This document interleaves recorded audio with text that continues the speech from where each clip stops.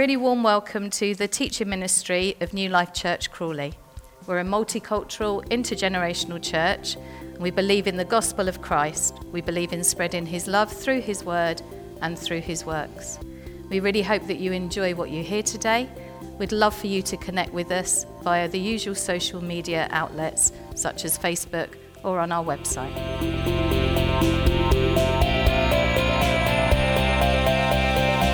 I think the world is divided into two sorts of people. There are the sorts of people that when they're travelling somewhere, they get to where they're travelling. Even if they get lost, they can recalibrate themselves and get back on track and get to their destination. Then there's people like me, who can go to the same place 25 times and still not be able to get back there. So directions, I need my sat-nav. I need to know where I'm going. I wonder what sort of person you are, and I'm going to test you this morning. So I'm going to ask you to close your eyes in a minute, and then I'm going to ask you to point your hand in the direction that you think north is. Don't knock anybody out as you do your hand, but close your eyes and point in the direction that you think north is. Off you go.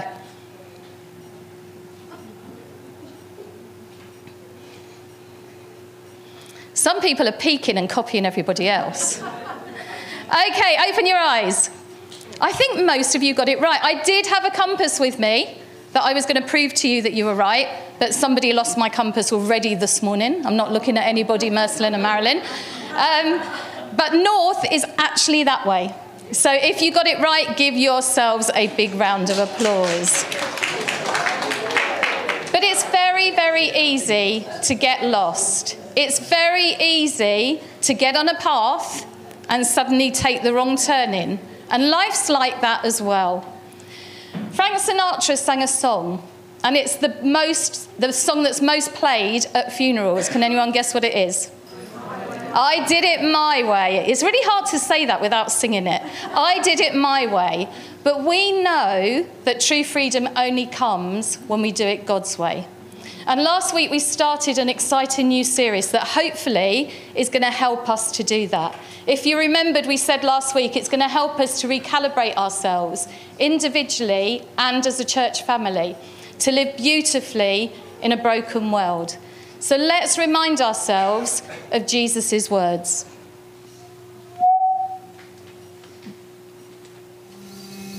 Blessed are the poor in spirit, for theirs is the kingdom of heaven. Blessed are those who mourn, for they shall be comforted. Blessed are the meek, for they shall inherit the earth. Blessed are those who hunger and thirst for righteousness, for they shall be satisfied. Blessed are the merciful, for they shall receive mercy. Blessed are the pure in heart, for they shall see God. Blessed are the peacemakers, for they shall be called sons of God. Blessed are those who are persecuted for righteousness' sake, for theirs is the kingdom of heaven.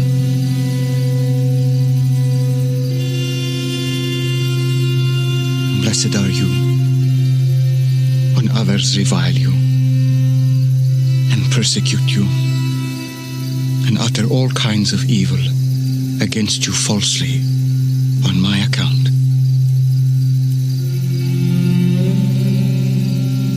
Rejoice and be glad, for your reward will be great in heaven. Amazing words. And last week we were talking about how we needed to be poor in spirit, and that's confession, confessing how much we need God. This week we're thinking about contrition, thinking about how badly we've let God down and moving forward from that. And that should lead to mourning. So Faith is just going to come up and introduce what the children, anybody that wants to do things with their hands while they're listening, Faith is going to come up and show you what we've got for you today.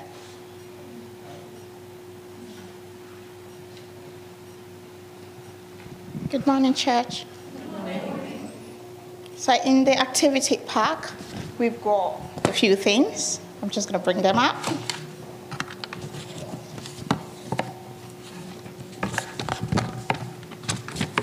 So we've got this one.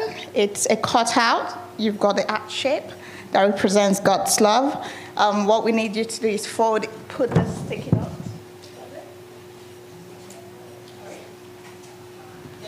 This one to decorate the cutout art. Just put at the back. Thank you. Thank you. Sorry. So you put this at the back. We're going to give you some glues, and you just put it to make it colorful. And because God's love is really colorful, as we know, we've got the puzzles and the word search and a couple of other things that talks about the Beatitude as well for you to do. And at the end of it, you would have this.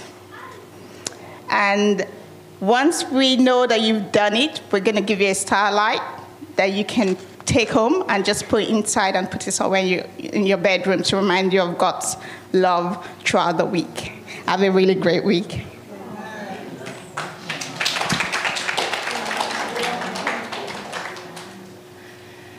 Fantastic. So our verse for today is, "Blessed are those who mourn, for they shall be comforted."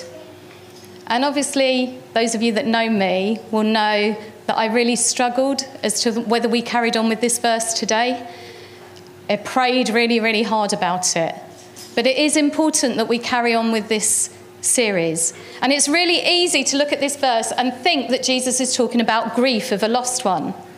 But actually, if we put it in context of what we were talking about last week, about how our Christian character flows into the kingdom of God, we realise this verse is actually so much more than that. Obviously, those of you that are grieving, God does comfort you. There's so many verses. Psalm 23 in the Bible tells us that God is with you. He comforts you.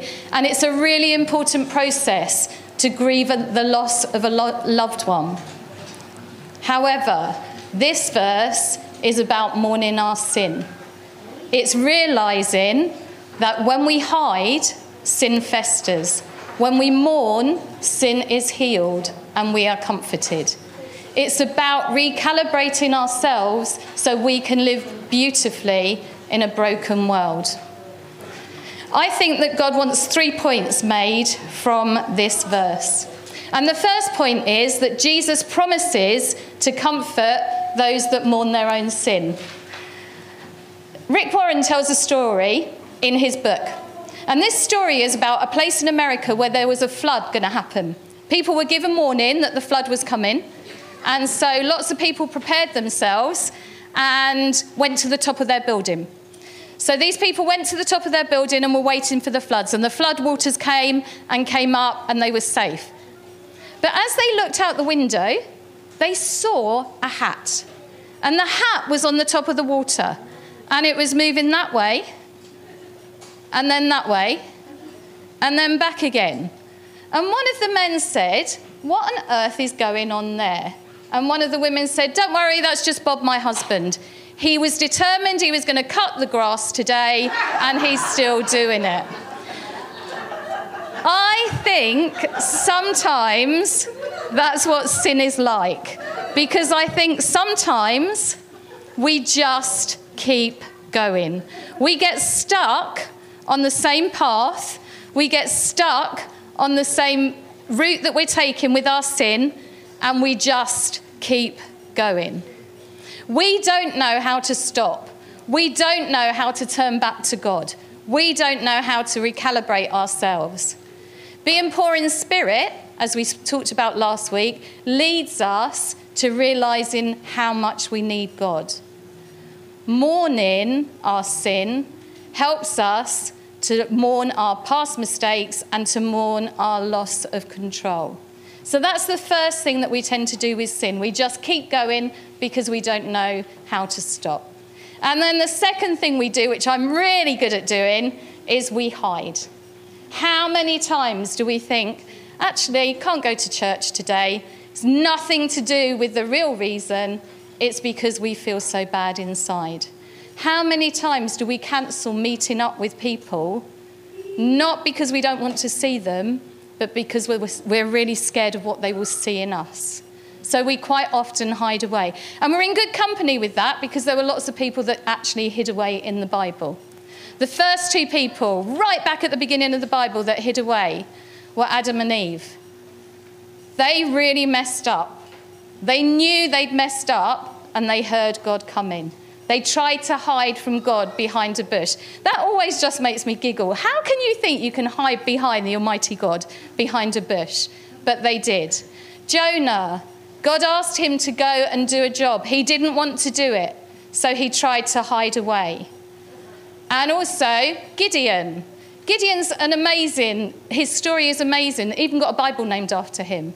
But he tried to hide in a hole. And he says, if God is with me, why am I hiding in this hole in the ground? Isn't that a good question? If God is with us, why do we think we can hide away? Because we can't. God sees. He sees and he intervenes. Next slide, please, Bethany. Thank you. It says in Hebrews 4, verse 13, nothing in all creation is hidden from God. Everything is naked and exposed before his eyes, and he is the one to whom we are accountable. So when we try and hide ourselves away, when we try and say, no, I'm not going there because I really don't want them to see how badly I've messed up, God sees.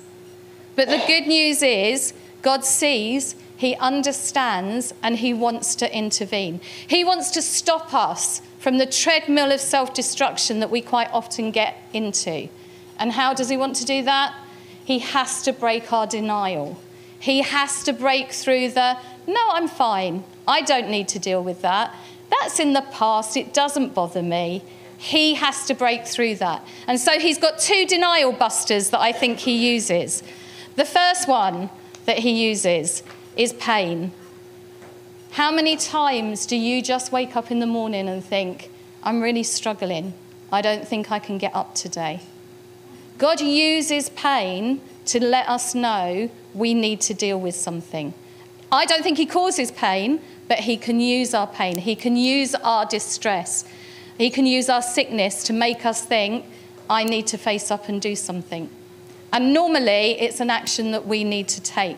C.S. Lewis says, pain insists on being attended to. God whispers to us in our pleasures. He speaks to our conscience, but he shouts in our pains.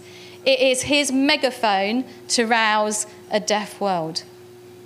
So God can use our pain as a kind of fire alarm, telling us that something is wrong. The thing is, we need to make sure that we take the right fire exit. The second denial buster that he can use are people. He really sends us each other. How many times, even this morning, I got a message this morning, and the message was a singing penguin saying, you've got a friend in me. That person had no idea how much I needed that singing penguin this morning. And it really blessed me and touched me. People have a habit. Obviously, I failed with Benny, but people have a habit of messaging and encouraging when we need it the most. God uses people, but God also uses people to challenge us. And that's a bit harder. How many times have you had a conversation with somebody being, woe is me, everything's really hard, and they say, yeah, but you need to do this. It's hard to hear, but we have to hear it. And actually, God tells us it's our responsibility to do that. This is quite a hard verse to read.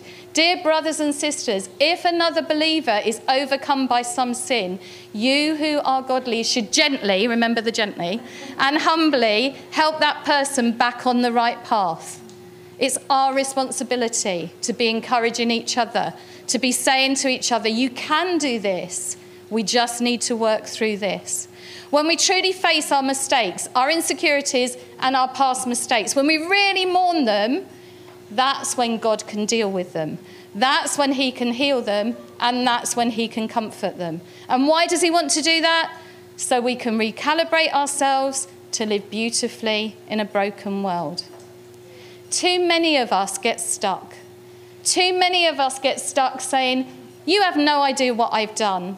You have no idea what's been done to me. You have no idea how hurt, angry, sad, ill I feel. And we stay there. You're right. None of us have any idea what's happened. But do you know what? God does. And what God wants us to do is to mourn, but then to be comforted. He doesn't want us to stay in those situations that are dragging us down. He wants us to mourn them, to really come to his face and say, this is what's happened. Then he can comfort us. Then we move on to freedom. Let's go back to the verse Isaiah 61, which we looked at last week. This is just part of it. This goes on from the part that we read last week. It says, to all who mourn in Israel, he will give a crown of beauty for ashes. Let me just say that again. He will give a crown of beauty for ashes. When we go to God and say, God, I've really messed up. I'm really stuck. I've done this. I've said this. I don't know how to get through this. What does he give us? A crown of beauty for ashes. If that doesn't encourage us, I don't know what will. He gives us a joyous blessing instead of mourning, festive praise instead of despair. We do need to mourn, but we need to let God comfort us so that we can exchange our ashes for that crown of beauty. And one thing that I really noticed about this verse that really struck me is it doesn't say, blessed are those who have mourned. It said, blessed are those who mourn. Because even the person that you look at in church that you think, wow, they're an amazing Christian. They've made it. They've got it. They're doing it. Even they will have things that they need to deal with God. And so we never get to the point, until we meet him, we'll never get to the point where we're where we should be. And if we think we are, then we're stuck and we need to repent and go back to him. I've told this story to lots of you before, but I always think it's a bit like painting the skirting boards. Have you ever gone into your room and think, yeah, I really need to paint those skirting boards because the paint's looking, when it sort of goes a bit yellowy and a bit horrible. And so you paint it and it looks amazing. It's really white. But then you go into the next room and suddenly you realise that room that you didn't think need painting, it actually does, because you're comparing it. We are trying to become like Jesus. That's quite a big thing to try and aim for. And that's what we're comparing ourselves to. It's a verb, it's an ongoing state to live in.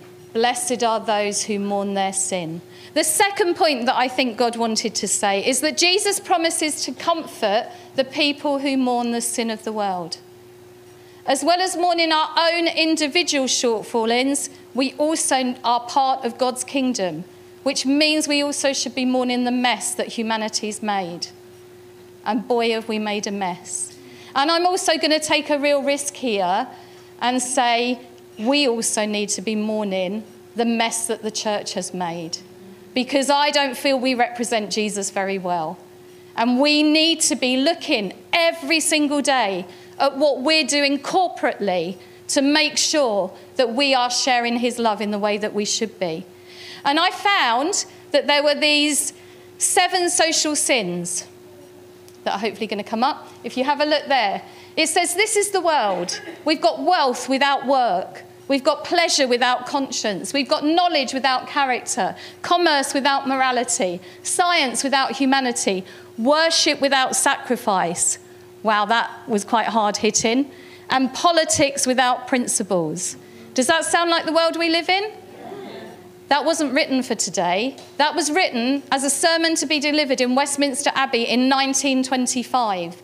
Because right from the beginning, when God made our amazing world with everything we needed to live in, with the relationship he wanted to have with us, because humanity messed up, we are messing up over and over again. And actually, it's our responsibility to mourn and lament about the mess we're making. And sometimes we can feel that lamenting is actually irreverent, but it's not. It's biblical. Going to God in your grief is an act of worship. Let me just say that again. Going to God in your grief is an act of worship.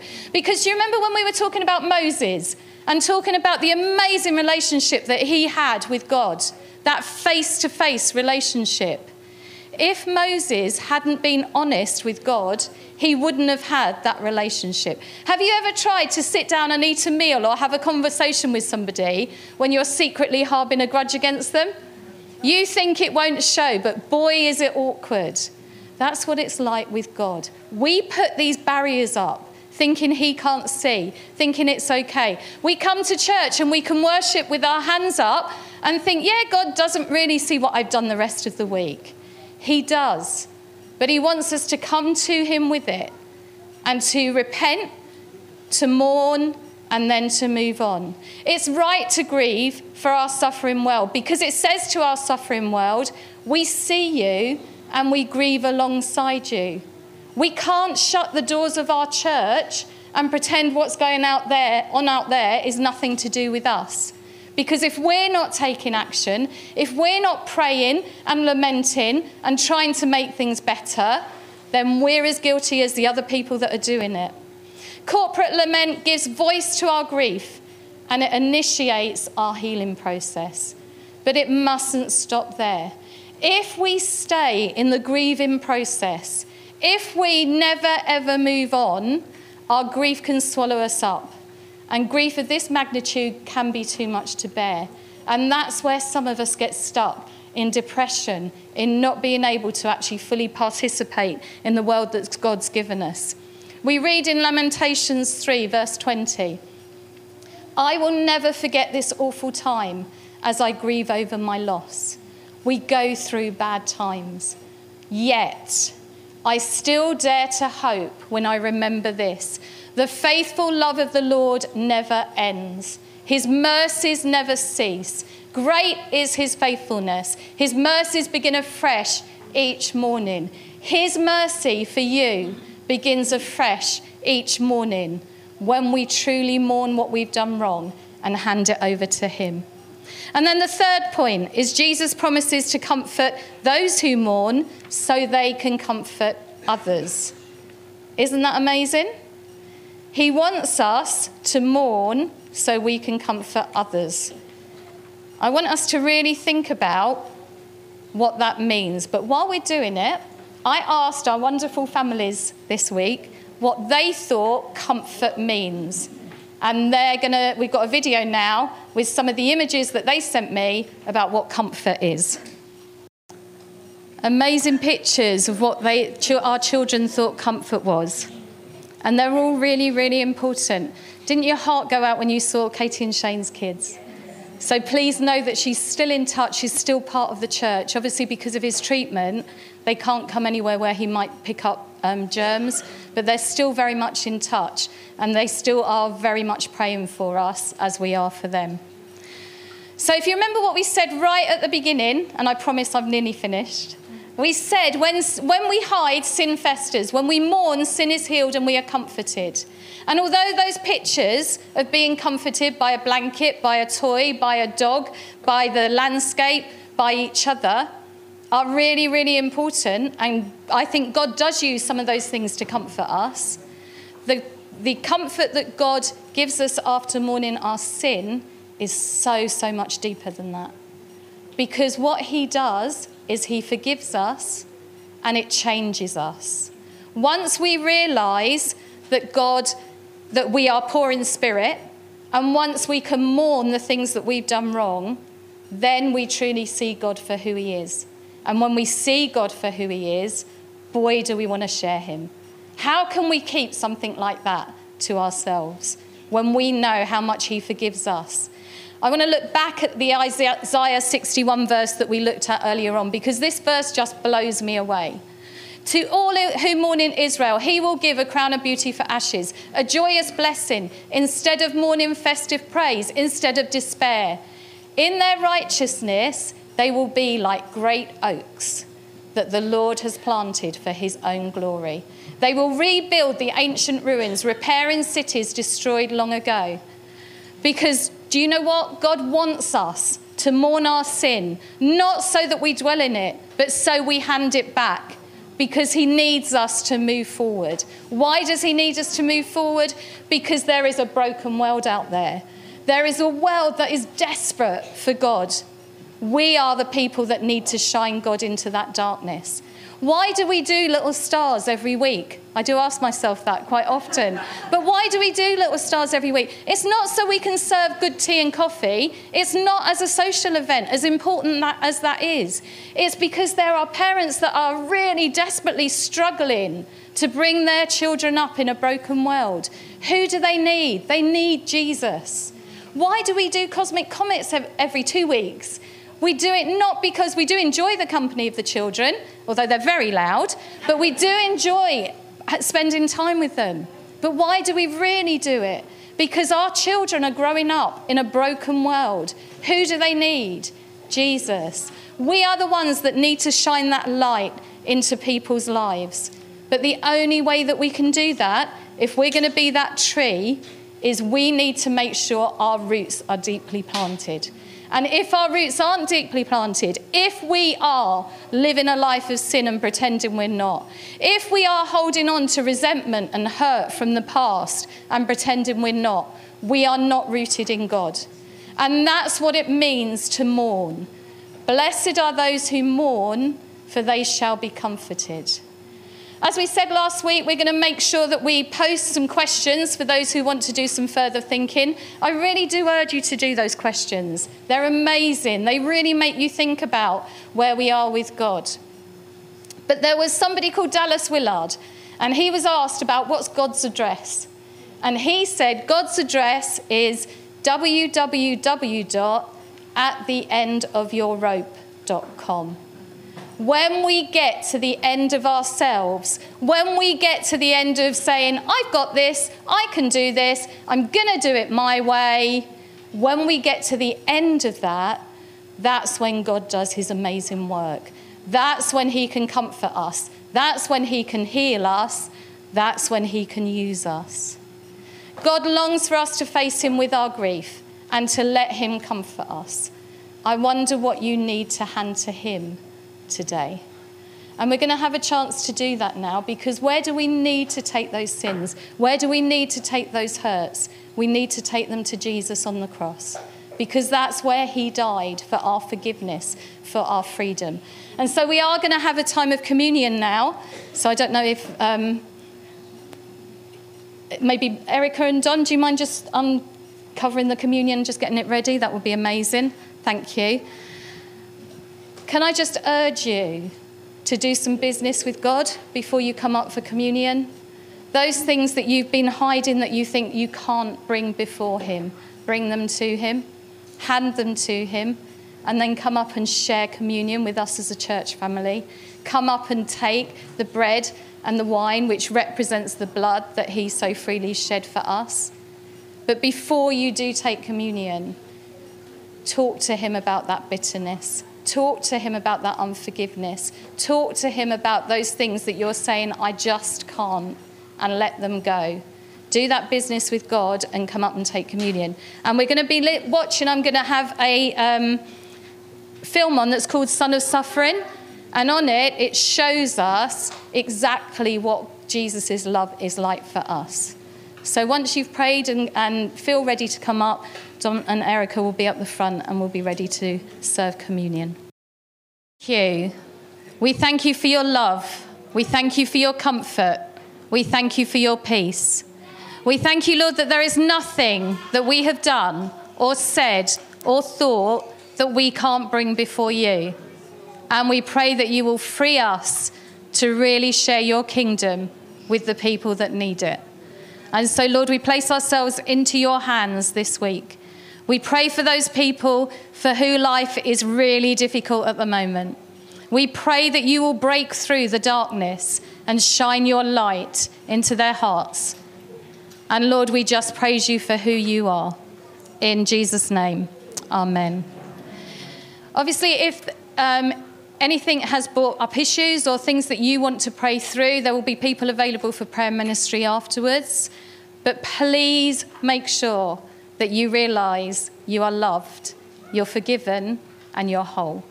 So let's live this week in freedom, showing God's love to the people that really need it. So God bless you all, and have a good week. And now it's time for tea and coffee. Thank you so much for joining us today. We hope that you enjoyed the teaching. We'd love to hear from you, so please contact us. All the details can be found on our website. God bless.